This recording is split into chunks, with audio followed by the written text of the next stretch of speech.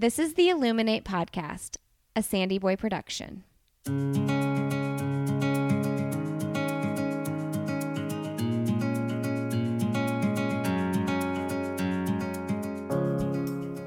Each week on the Illuminate Podcast, the hosts will bring you insightful conversations and stories of people who are illuminating their own lives through their business, work, community, family, and world.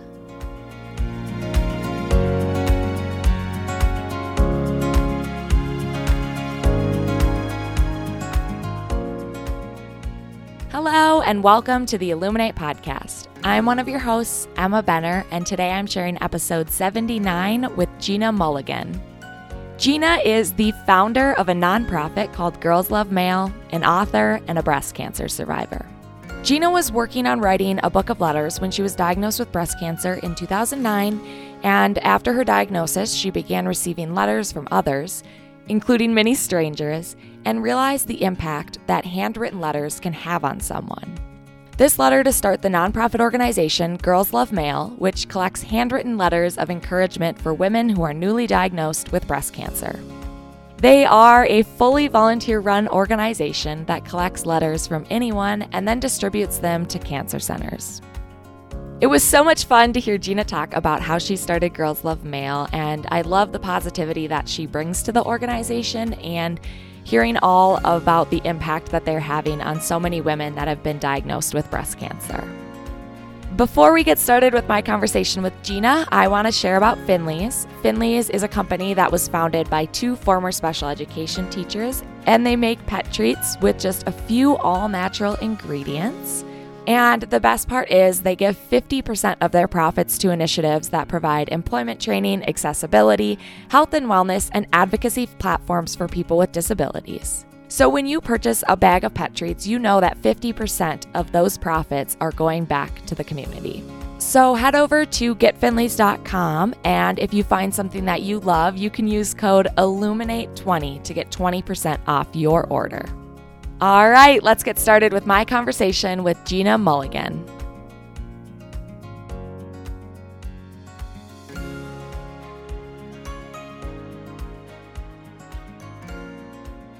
All right, today on the podcast, I am so excited to be joined by Gina Mulligan of Girls Love Male.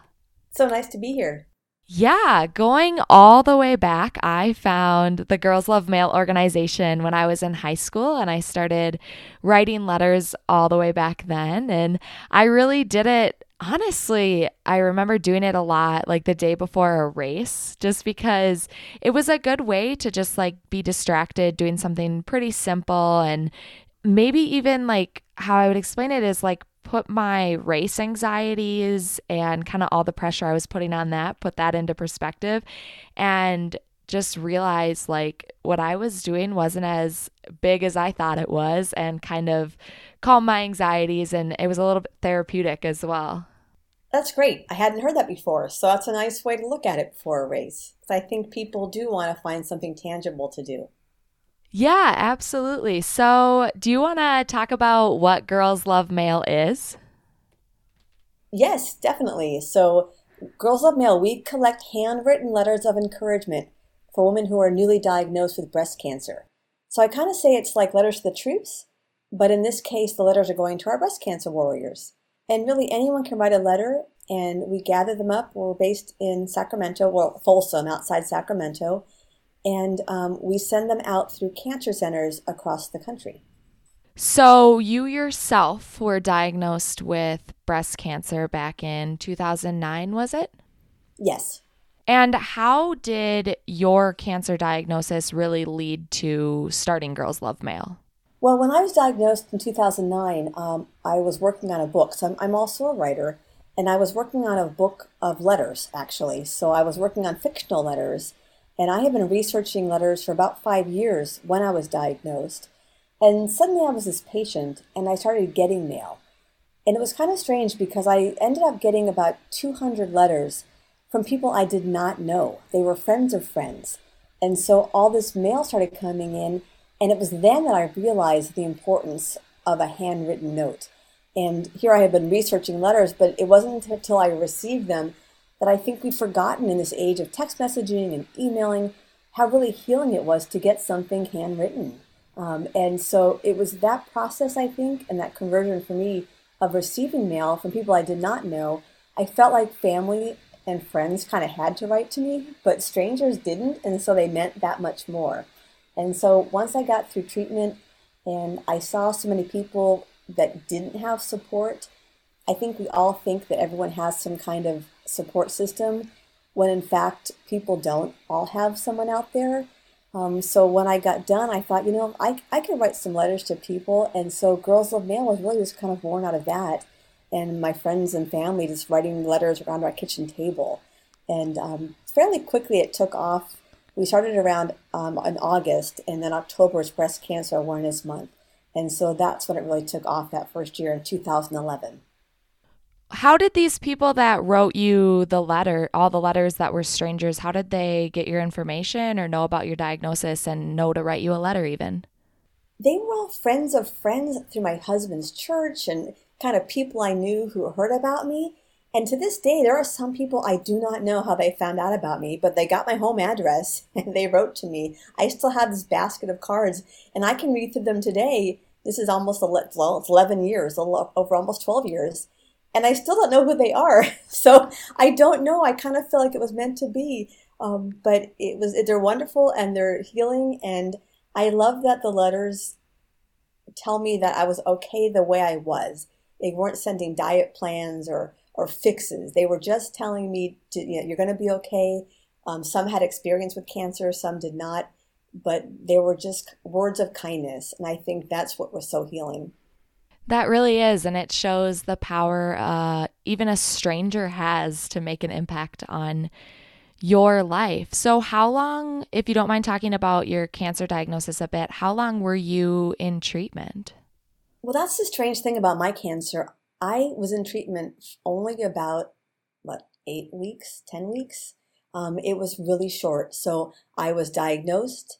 A week later, I had surgery, and then I had just a lumpectomy. And then once I healed from surgery, I had 6 weeks of radiation, and that was it.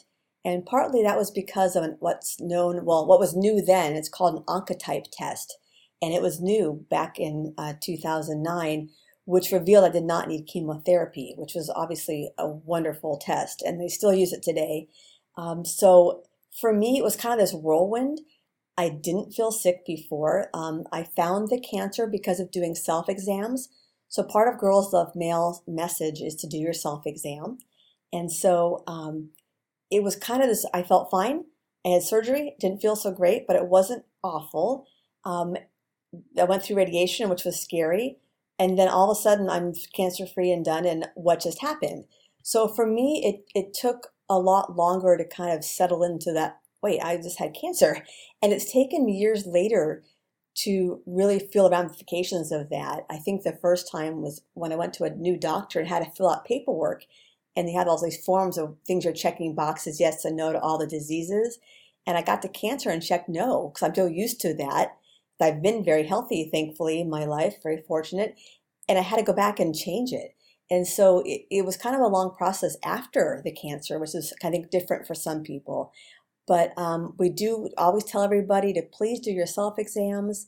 I felt the lump. They marked it with a sensor, and they still, even though they could see the sensor in the mammogram, they could not see the lump, even though they knew exactly where it was. So we're all about doing self-exams. Absolutely. How interesting. Talk about how Girls Love Mail developed. I mean, starting a nonprofit is a big undertaking, and then kind of the marketing and development of it. Is there a lot of fundraising that you have to do, or how did it really take off? Was there a big publicity? Or I know I saw you were on the Steve Harvey show, but I think that was way after it started. So how was it that it kind of blew up into the big organization that it is today? Well, it started, like I said, kind of with just writing letters locally. And we did get some help from Susan G. Komen, our local affiliate. But what really kind of got it going locally first was the media. So it was Breast Cancer Awareness Month. And my background, I should admit, is also marketing. So we put together a brochure and just some basic things. We have a Facebook page and a website, just a basic website at first. And so the local media, I put out a press release about us. And because we're pretty straightforward, I mean, we collect handwritten letters from women with breast cancer. That is pretty easy to explain. The media really jumped on us. And right away, that first we've been open a month, right? So that first year, I was on like 3 or 4 local channels, local radio station. So I got kind of really thrown into the deep end on PR. I learned real quick how to answer questions, and so that really took off locally. So that was that first year. And then every October it seems kind of be a resurge, right? So by the next year, we started sending out more press releases, and then more national media started picking us up. And then other local media all over across the country. Then I guess online, Facebook pages, just websites, online started growing, and it kind of took on a life of its own. I can't take credit for a lot of it. A lot of it was word of mouth, friends of friends, and then the cancer centers themselves. So we started calling cancer centers about taking letters, and we're a free program. And so the cancer centers wanted letters, and they started telling people and putting our brochures in their waiting areas for mammograms. And so it kind of became this little snowball of just kind of it generating itself. And as far as funding, we did get some small grants from Susan G. Komen. Local companies gave us money. We don't ask any of our letter writers for money. It's only been corporate donations. We did get money from the Steve Harvey Show, and that one came about from me just sending in. They have online, you can send in information, and I did, and they just called me right away, and they just picked us up. So it's just been kind of this random. We got money from Steve Harvey Show. It's kind of been just this random money kind of just shows up, and we're very small budget. We are all volunteers, including myself, so no one makes any salaries. All the money just goes to postage and envelope printing, and so we're pretty low budget. So it's just been kind of this snowball, and now we get letters from all over the world, and that's just because of social media. Facebook and internet. It has a wide reach, and so that's been really fun. In fact, on my desk right now is a package from Romania. It's the first time ever, so that's been really cool. And actually, my family's from Romania, so that's a cool one for me. But it's just taken on a life of its own, really, and I love watching it. Well, I think what's really cool is most nonprofits, right? You have to when you want to make an impact on them, you care about their mission and everything. A lot of times you have to commit to volunteering or donating a pretty decent amount to make a big impact, right? There's always little things, one-off events that you can be involved in, and those are awesome. But what's really cool about yours is you can take 5 minutes a day and spend, the 49 cents, I don't even know how much postage is anymore, but however much the forever stamps are, to stick that on the letter and send it to you all at Girls Love Mail. So it's really cool because it can be just a small thing that you can do from your home. You can do 1 a day, you can do 50 a day, really whatever commitment you want to put into it. Exactly. I mean, that's been one of the big pluses. It is anytime you feel like it, there is no commitment. And we always say it's a one-to-one charity. So unlike other charities that are wonderful, but you're putting, let's say, money in that's communal and it goes to a big pot, the difference is your one letter is going to go to one person. So that tangible piece of paper is going to go into the hands of one woman. And I think that does resonate with people. It does mean a lot. And one letter, that's all we ask for. We're not asking people to spend hours and hours. And there is, like you said, the cost of a stamp, which is now 50 cents. I know my postage really well. If I got this letter, I don't know why, but I got this letter saying, hey, do you want to work for the post office? And I thought, how do they find me? Because I know how to do postage so well now. We mail so much here. But so I think it really is just that tangible and very emotional attachment. And it is something that anyone can do. Our youngest letter writers were second graders.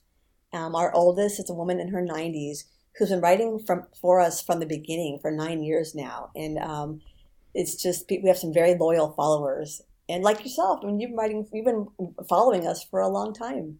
Yeah, how cool. You must be best friends with your local postal service. How I want to talk about this, that it's all volunteer run. That's incredible. And that you yourself are volunteer.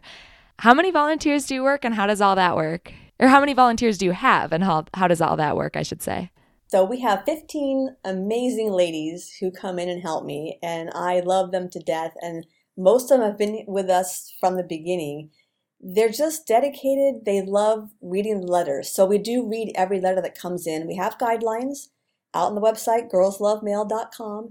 And so we do read every single letter that comes in to make sure they meet the guidelines. So that's the longest process, as you can imagine. So we read them, we put them in our special Girls Love Mail envelope, and we have to package and get them out. So my volunteers help with that, and they help do some events and things, but they are amazing, and I think they love it because it really is uplifting. I mean, reading these letters, if you have a bad day, we always say it's great to come in here because it's just, they're just so warm and loving and caring, and you feel better when you leave after you've read letters. So they're just amazing ladies that live in the area. They began with friends of mine, and then they brought in other friends of theirs, and so on. And for myself, this is just an act of love. I happen to have some time that I can give to it. And we have space that's donated in an office, so we have some space to work in. And it's just been things kind of fell together. I feel like it was meant to be. And so, it's not how every charity works for sure, but for us, it's worked out really well. Well, and that's cool because it cuts the cost and you can put any amount of money donated directly into the mission of it and specifically to sending those letters out. So how many hours a week are you putting into this? And are you doing something else on the side or what else takes up your time? Well, I'm still a writer. So, and I'm working on my third novel. So I write historical fiction. So I still do that. I'd say it's about half and half. I'd say, about 20 hours a week or so is Girls Love Mail time, and 20 hours is writing. This varies. October is always the busiest month, so then I tend to be here more. So it kind of varies week to week. But that's like my two primary areas really are those two focuses. And they do have some overlap, which is interesting because I do write quite a bit for the charity. We do a newsletter, we do promotional pieces or things. I sometimes will help write Q&A things for articles or things like that. So it's just some crossover, but it's great. It's a good balance for me, I think. I think if I had to do one all the time or the other, it might be kind of hard. But so far it's worked out. You mentioned the guidelines that you have. What are some things that are not allowed to be said in a letter? And what do you encourage people to say in the letters? Yes, we do have some guidelines, and this is over years of reading letters.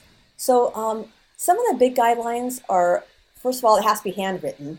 We have people sometimes send typed letters, and really the goal is for a handwritten letter because part of what makes it a gift, and we do call the letters a gift, is that they are handwritten. That's very tangible, and that's very part of the emotion of it is you're seeing the handwriting. They're all very unique because of the handwriting and the paper that you choose and things like that. Also, you want to avoid things like religion. So we don't know where the letters are going. They go to the cancer centers and they're handed out. So letters begin like dear friend or dear sister. They don't have patient names. That's all confidential. So you need to be inclusive, and that includes religion. So that's the biggest question we get. So you don't want to mention any kind of religion. So we don't want to talk about prayer or telling people to worship anything. So we just say to talk about maybe things instead of, I'm praying for you, is things like, I'm thinking of you, I'm wishing you well, and to be very careful in the wording of that around religion. That's probably the biggest one. Language is second. We're very careful with language. So even things like cancer sucks or kick cancer's butt, which are very common phrases we don't like to have in the letters, and we ask people not to include. And that's just because people are in a vulnerable place when they're newly diagnosed. And so we ask that we don't want to make anyone offended. So we just kind of avoid all of that language. We do want people to actually say dear friend or dear sister, and to sign the letters. It's a letter, right? So sign your first name, and those kind of guidelines. As far as what to include, it's really just words of encouragement. We suggest you think of someone that you love and care about while you're writing the letter. That always helps to kind of make it feel very personal. And some tips and things. We can go to our website, but also a great tip I love is you can always start with a quote that you love. Now, a letter can't just be a quote. We get that sometimes. That's not a letter, really. But if you want to start with a quote that you love, then you could say, I'm writing this quote because, or this quote reminds me of you because, and that gives you a launching off point for your letter. As a writer, I know it's hard to start with a blank page, and so it can be a little bit daunting at first. And I mean, writing letters like this at first can be a little bit challenging, but once you get going, it's easier. The more you write, the easier it becomes. It's not hard. It's just sometimes when you first sit down, it feels a little bit like, oh, where do I start? And that's why we suggest going to the website. We have sample letters out there to give you some ideas and some tips. How often do you have to, in a batch of letters, how often do you have to get rid of one that maybe doesn't follow these guidelines? It doesn't happen too often. I'd say when it usually happens, it's usually people who have not seen our guidelines. And so we can usually tell because it's usually a whole batch of letters that, for example, all say kick cancer's butt or cancer sucks, or they're all using, they're all religious in some manner, or they didn't realize what the program was because they didn't go to the website. And we usually can tell. So if people have reviewed the website, it's very rare we have to do anything other than just make sure. And, once in a while, it's a judgment call sometimes, and that's where our letter readers really are very experienced. We have done, since the beginning, over 170,000 letters. So we're very experienced now in the letters. And letters need to be upbeat. Well, I shouldn't say upbeat. They need to be encouraging. And so, once in a while, we'll read one that just has a tone that may be negative, and that may be someone in a bad position or having a bad day. And that's just subjective, but it doesn't happen too often. And so we just say, if you go to our website and read the guidelines and look at the tips, we know you'll be fine. Well, that must be really hard to get rid of some even still, because it's like they still put time and effort into it and they care about the mission and behind it and getting someone a letter. So when someone is diagnosed with cancer, might they receive 2 letters, or does it typically happen that every patient is only receiving 1 letter throughout their treatment? In theory, they should get 1 letter. So how it works typically at most centers is when you're newly diagnosed, you go through a new patient process. And so we work with what's called patient navigators or nurse navigators. And most cancer centers, because there are so many women diagnosed with breast cancer, unfortunately, there is a navigator that helps new patients with this process. And so when you're newly diagnosed, you'll sit down with this nurse navigator and you'll get information. It's usually a binder or some kind of paperwork, and that's where our letters are being handed out. So I love that because I received one of those binders, and it's a very scary binder. It has all this information, and when you're newly diagnosed, you don't quite know yet what your treatment options are going to be. So what's in this binder is everything. So it can have information about chemo, wigs, about you losing your fingernails, losing your eyebrows, and it's just overwhelming.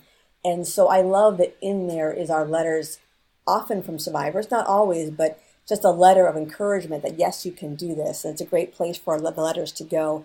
So typically, when they get that binder or information, the letter's there, and they get that once. So most women are only getting 1 letter. Once in a while, I have heard of a woman getting a second one if they go through infusion, and they're going through an infusion center where letters are being handed out there as well. But that's unusual. And so, again, what we talk about when a woman is newly diagnosed and why our letters are so important here is that because you don't know what's going to happen yet, you don't have your treatment plan, this is when, and having been through the experience, is when you feel most vulnerable. Once you have that plan in place, and I think I speak for myself and women I've talked to, you feel more empowered. And not that you wouldn't want a letter, but it doesn't quite have as much of an impact perhaps, or maybe it's not as needed. It's when you're first diagnosed when it's the scariest. And so I just love that our letters are really geared towards that time. Oh, absolutely. And how often do you hear back from these women about how they received a letter and how it impacted them? We do hear back every so often. I'll get an email from someone who received a letter. And what I love is they talk about what it meant to them. I have one wonderful story. It wasn't long ago, actually. I received an email from a woman who said it had been a year since she got her letter, and she was writing to tell that she had been through treatment and was done and was doing well. But she wanted to let us know what the letter meant because she had the letter on her nightstand and read it every night before bed for a year. She took it with her to every doctor's appointment and every treatment because it was the only support she had. It was the only letter she received. She had no family helping her through what she was going through. And that letter meant the world to her. And it was just such a profound email and response to that letter. So that was a wonderful one. Another one that kind of strikes me was a woman who got a letter, didn't open it right away, wasn't quite sure what it was kind of angry about the whole situation, which often women are when they first diagnosed. You're angry about what you're going through. She wanted to tell me that she had to let me know that she loves butterflies, that she has everything in her house is decorated with butterflies. So she finally opened this card, and she said it brought tears to her eyes because out of, at this time, about 80,000 letters, the card she received was covered in butterflies. And so I thought that was wonderful, and I just had the sense that the right card finds the right person.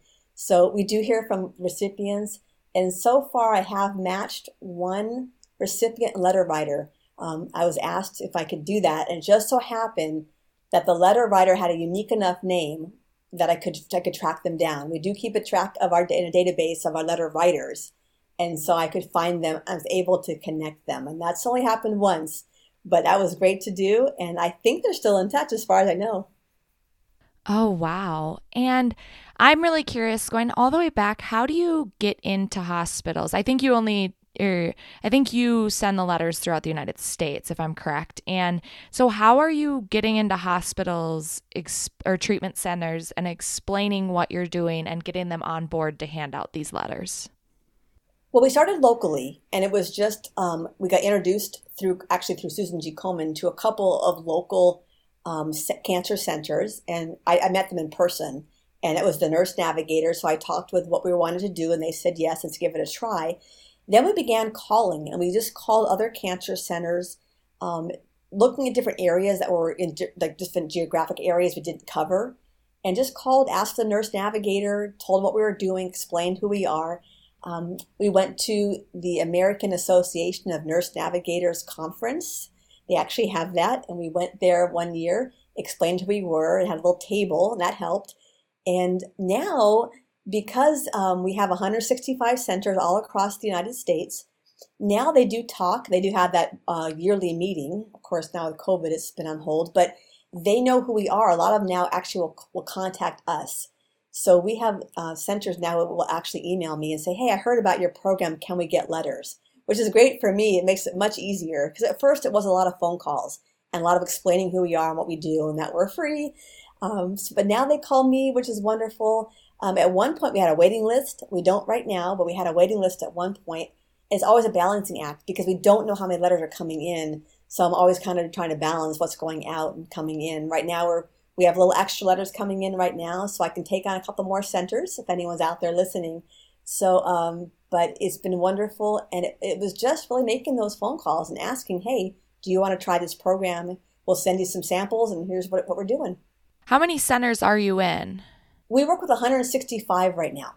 Oh, wow. That is incredible. And what are some of your goals going forward with the organization, and maybe how many letters you want, the amount of letters that you want to receive in a year, or how many centers you want to get in and things like that?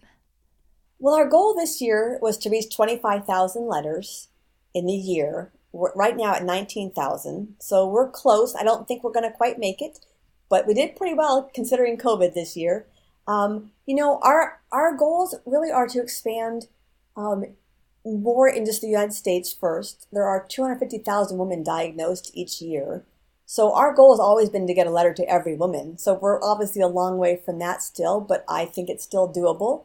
The other goal for Girls Love Mail, at least for me personally, is to try to get more of the letters out to other countries, at least to Canada and to the UK if we can. We've talked to some centers in Canada. The health system is very different in Canada, and that's been one of the hurdles we're working with. But we get so many letters from other countries, especially Canada and the UK, and Australia actually for that matter, that it'd be nice to get some letters back to other countries. And we had lots of questions about that. So it'd be nice if we can get those back out. And we've been working on that for a while. It's just a challenge because of the healthcare systems and how to get the letters out. So those two pieces are the goals. But really, the biggest goal is just to get more letters in and out in any way that we really can, because it sounds like a lot of letters, the 25,000, but there's so many more women out there I know we can reach. The other way we're reaching women I need to make sure and mention is our book. And we do have a gift book called Dear Friends, Letter of Encouragement, Humor, and Love for Women with Breast Cancer. And so this book came out in 2017 as a way to reach other women who are not getting a letter. So it's a book of 100 letters that are put together. They're recreated. It's a beautiful book, a gift book. And they are real letters that we pulled out of what we collected so far that were very unique in some way. And so that's another way that we hope to expand that book and get that book out to more people as a way to reach women who maybe don't get a letter through their center. How did you choose the letters that went in the book?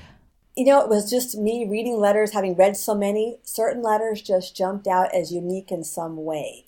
And they were usually some kind of personal story that was unique. For example, there's one from an actual researcher at a pharmaceutical company who was researching drugs for breast cancer treatment. And he was writing to say that he doesn't think of us as patients, but as his mother, his friend, his wife, his sister. It's this beautiful letter from a doctor, of all things.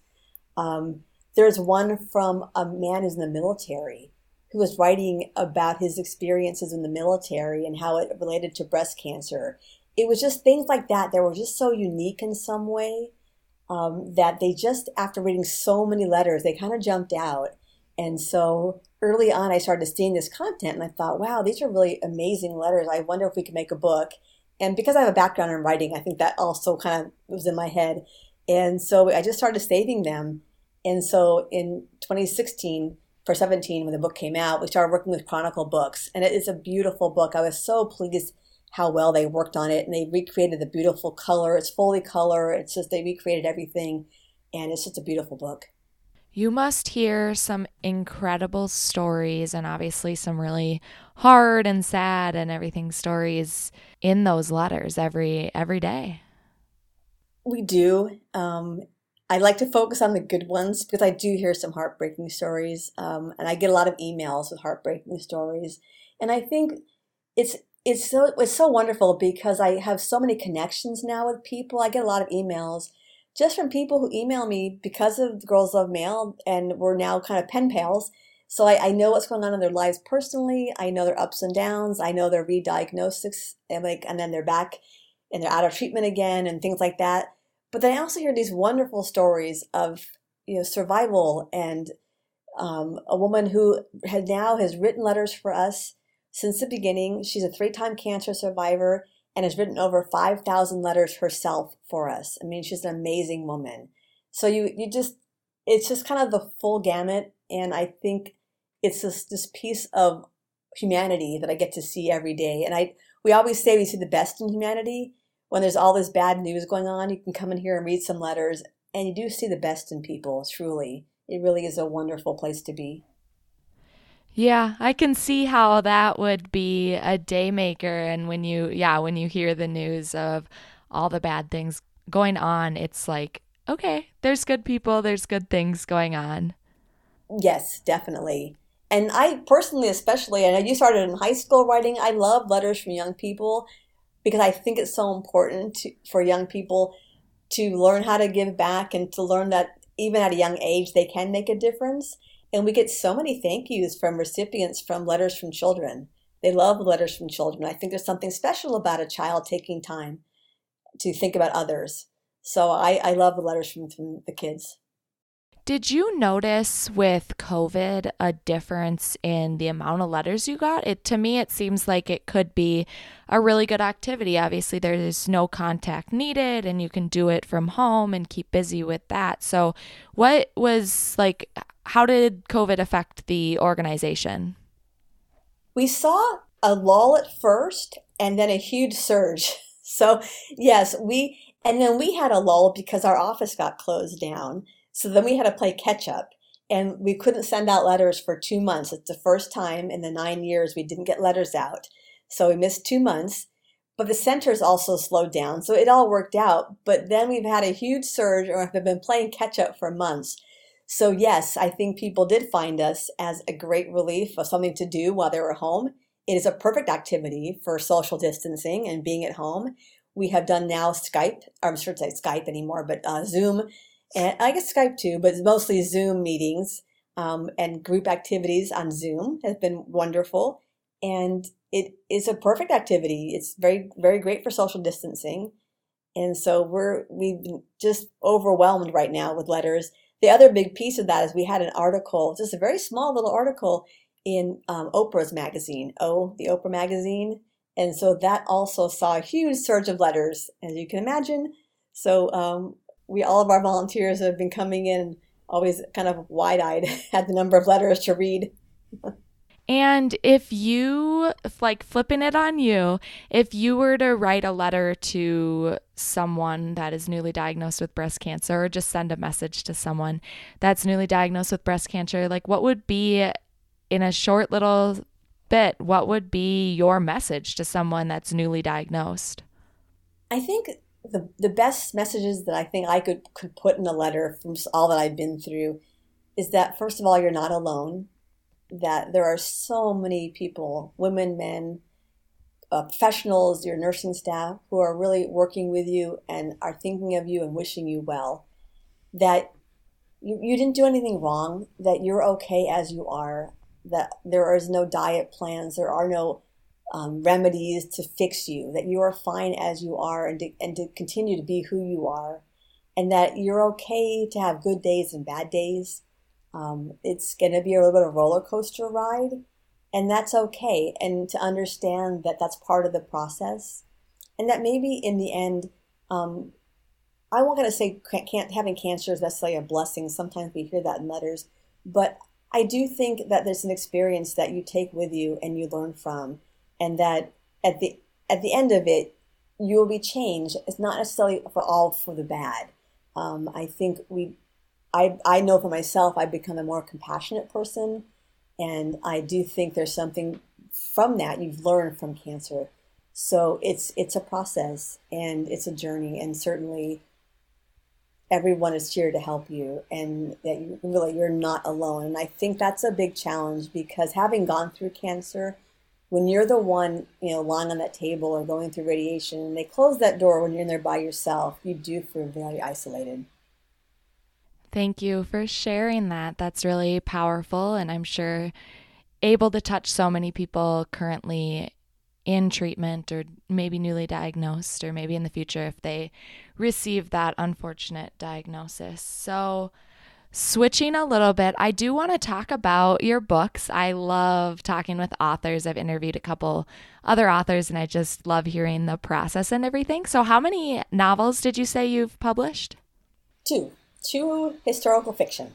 Oh, cool. So what was the one with the letters that you were talking about that you were writing when you got your diagnosis? That one is called From Across the Room, and it's an epistolary novel, so the whole story is told through letters. It's a very complicated format. I will not do that again. So how many books, I guess this is a weird question, but how many books have you written in total? Like, are there any that you haven't published? Oh, yeah. Oh, gosh, let me see. There's probably like 3 or 4 that I haven't published that are in various stages of either really awful or maybe medium, but I don't want to ever work on again. So they're never going to see the light of day.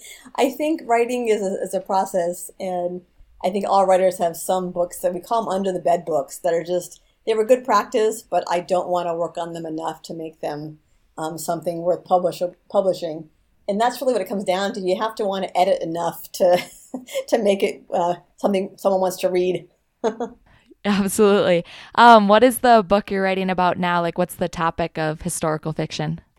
The one I'm working on now is actually set in 1902, and it's about the first women immigration inspectors. And it is interesting because it started out researching women who were doing this immigration inspecting job, and they were actually going off Ellis Island and investigating the ships and looking for women who were traveling alone coming into this country and thinking it was going to be an immigration story and about strong women, which is what I like to write about. And it's really becoming more about human trafficking, because what they found was pretty much what's going on today, in that women are being trafficked in this era. And so it's gone a little bit dark. And so I guess that's why I was saying earlier, it's been a nice balance to have the charity, because some of my research of late has been very dark. So it's been interesting and to do the research. My other novels were late 1800s. So I thought, well, 1902 is close enough. I'm sure the research is close.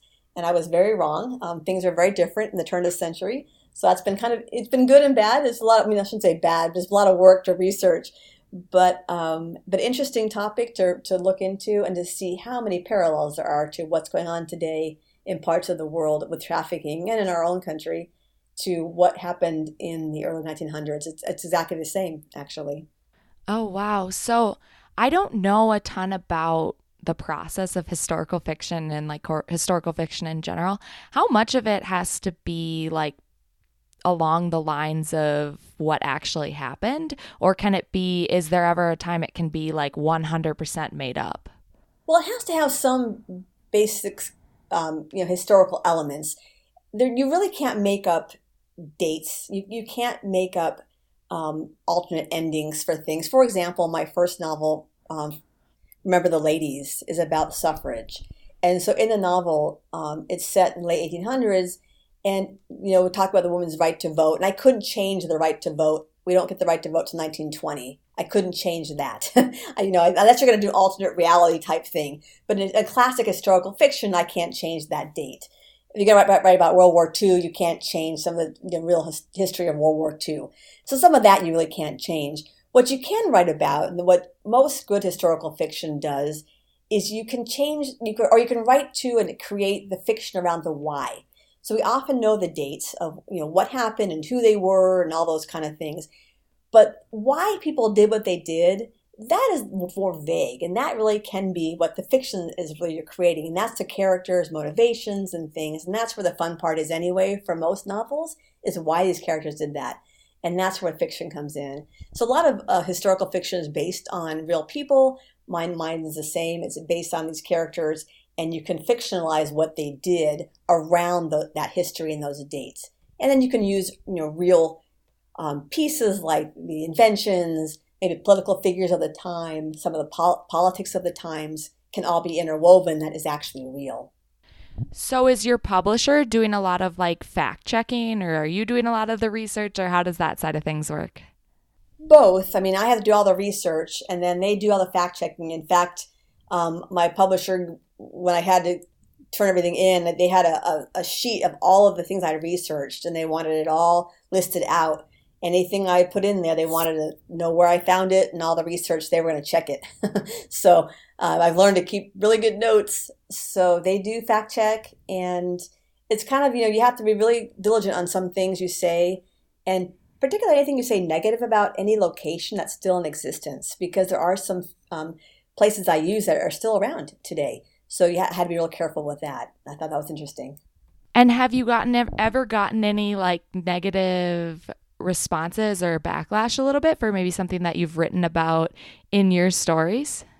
I've had negative backlash, not about like places I've written, just in general. Everyone's got a comment about everything. And mostly I get good reviews, but someone's got some comment about something, but not about the history. Thankfully, so far, no one's had any comment about the history or the research or anything like that. It's just, like anything. People like Harry Potter too. So, people are people. Everyone's got an opinion, but nothing about the actual research, which is I feel really good about. Well, Gina, thank you so much for all you shared today. I really enjoyed hearing about Girls Love Mail and all the incredible things that you're doing. So for the end of podcast questions, what is the best or most recent book that you've read? That is such a hard question, because I like to say my best book. One of the best books I've ever read, and I'll share because I think it's a good one that kind of goes with the charity some, is a book called The Stone Diaries by Carol Shields. And it was out in the mid-90s. It was a Pulitzer-winning book, and it's just a lovely book it's a historical fiction, kind of a slice of life story. But it's about women and their kind of place in society. And it's just a beautiful book. And who or what is illuminating you right now? I have been really motivated. It's also book related, but there's a book called Human Kindness, and a man wrote it. As Brad Aronson, and he is just an amazing guy. And the whole book is about acts of kindness in the world and how we can do more to be kind to each other. And he's just so inspiring. The book was so inspiring. It just so happens that Girls Love Mail is in the book, very briefly mentioned. And I'm not saying it because of that. I didn't know we're going to be in the book at all. He happened to just say, hey, I put you in the book. Here's a copy. But it wasn't that. The whole book is so inspiring. I'm so inspired by him and his whole movement. And so that right now has just been really on my mind. What an incredible honor that must be when you get mentioned in things, and the organization that you started and the impact that you're having on other people gets mentioned in something big. I was so honored, so surprised, first of all, but so honored. And again, and then I read his book and I'm just so inspired by him. I was like, oh my gosh, I'm just so honored that we're mentioned by this man. But yeah, it was an honor, and it's a great book. If anyone wants to read something that's uplifting in this time, I highly recommend Human Kindness by Brad Aronson. It really, gosh, it just made me smile the whole way through and tear up, and it's just a wonderful, wonderful stories in there. Absolutely. I have to check that out, add that to my reading list. And of course, we illuminated your organization and all that you're doing, but what is another organization that you would like to illuminate? Well, I have to mention one that my husband is involved in, and only because it's such a great model. He is involved in working with a choir. It's called RSVP, and it's called Reconciliation Singers Voices of Peace. And they are a local choir that does free concerts in support of other charities. So they do free concerts twice a year, and any money they raise, they just ask for donations at the concert. They bring in the charity at the concert to talk about what they are doing in the community, and all 100% of that money goes to the charity. And they have raised over about 10 years $100,000 for different charities locally. And it's such a wonderful model I wanted to share because I think any other organizations could do the same. They're supported by grant money and things, but I should say the concerts are amazing because they have about 18 to 20 singers that are mostly professional musicians. So they are an amazing choir. And so you go to this free concert, and I'm not expecting much, and they blow people away because they're amazing concerts. And they sing all kinds of music, and they're just great. And then you learn about a charity as well. And then all that money goes to the charity. So it's a great model, I think, for others to follow. Mm-hmm. Oh, wow. That's a really cool organization. Are they local to you, or do they do concerts throughout the United States? They are local to Sacramento area, but now with things being online more, they are starting to put more online, and they're going to have some things coming up. It's rsvpchoir.org. They're actually going to have a live event coming up here in December on the 18th. And so if people want to check them out, they can see them live. And I think they're going to try to do more things now with the internet because of COVID. They're learning that they can do more of these things online. But they did a PBS special. They were featured on PBS and things like that. So their goal really is to inspire other choirs or other organizations that could follow this model to take it on, to put on free events to support other local charities. So, Gina, what is your one message to send to the world? I think my biggest message is to let people know that you can make a difference with a small act of kindness. I think we think about being helpful or kind in the world, and we think about, I can't do this or that because it's too big. And that really isn't what makes a change in the world. I think changing in the world is small acts. It's the one act. I think if we all did one act and helped one person, we would change the world. I mean, think about that. If every person did one thing and helped one person, that would do it. And so I think it's those small acts of kindness that are easy to do, are just helping your neighbor, helping your friend, being kind. And I think that has kind of an effect of snowballs and expanding anyway. But instead of getting overwhelmed by thinking, oh, things are too big and I can't start a charity, you don't have to start a charity. You can do one nice thing for someone, and that'll do it. I think that is what will change the world, is just the small acts of kindness.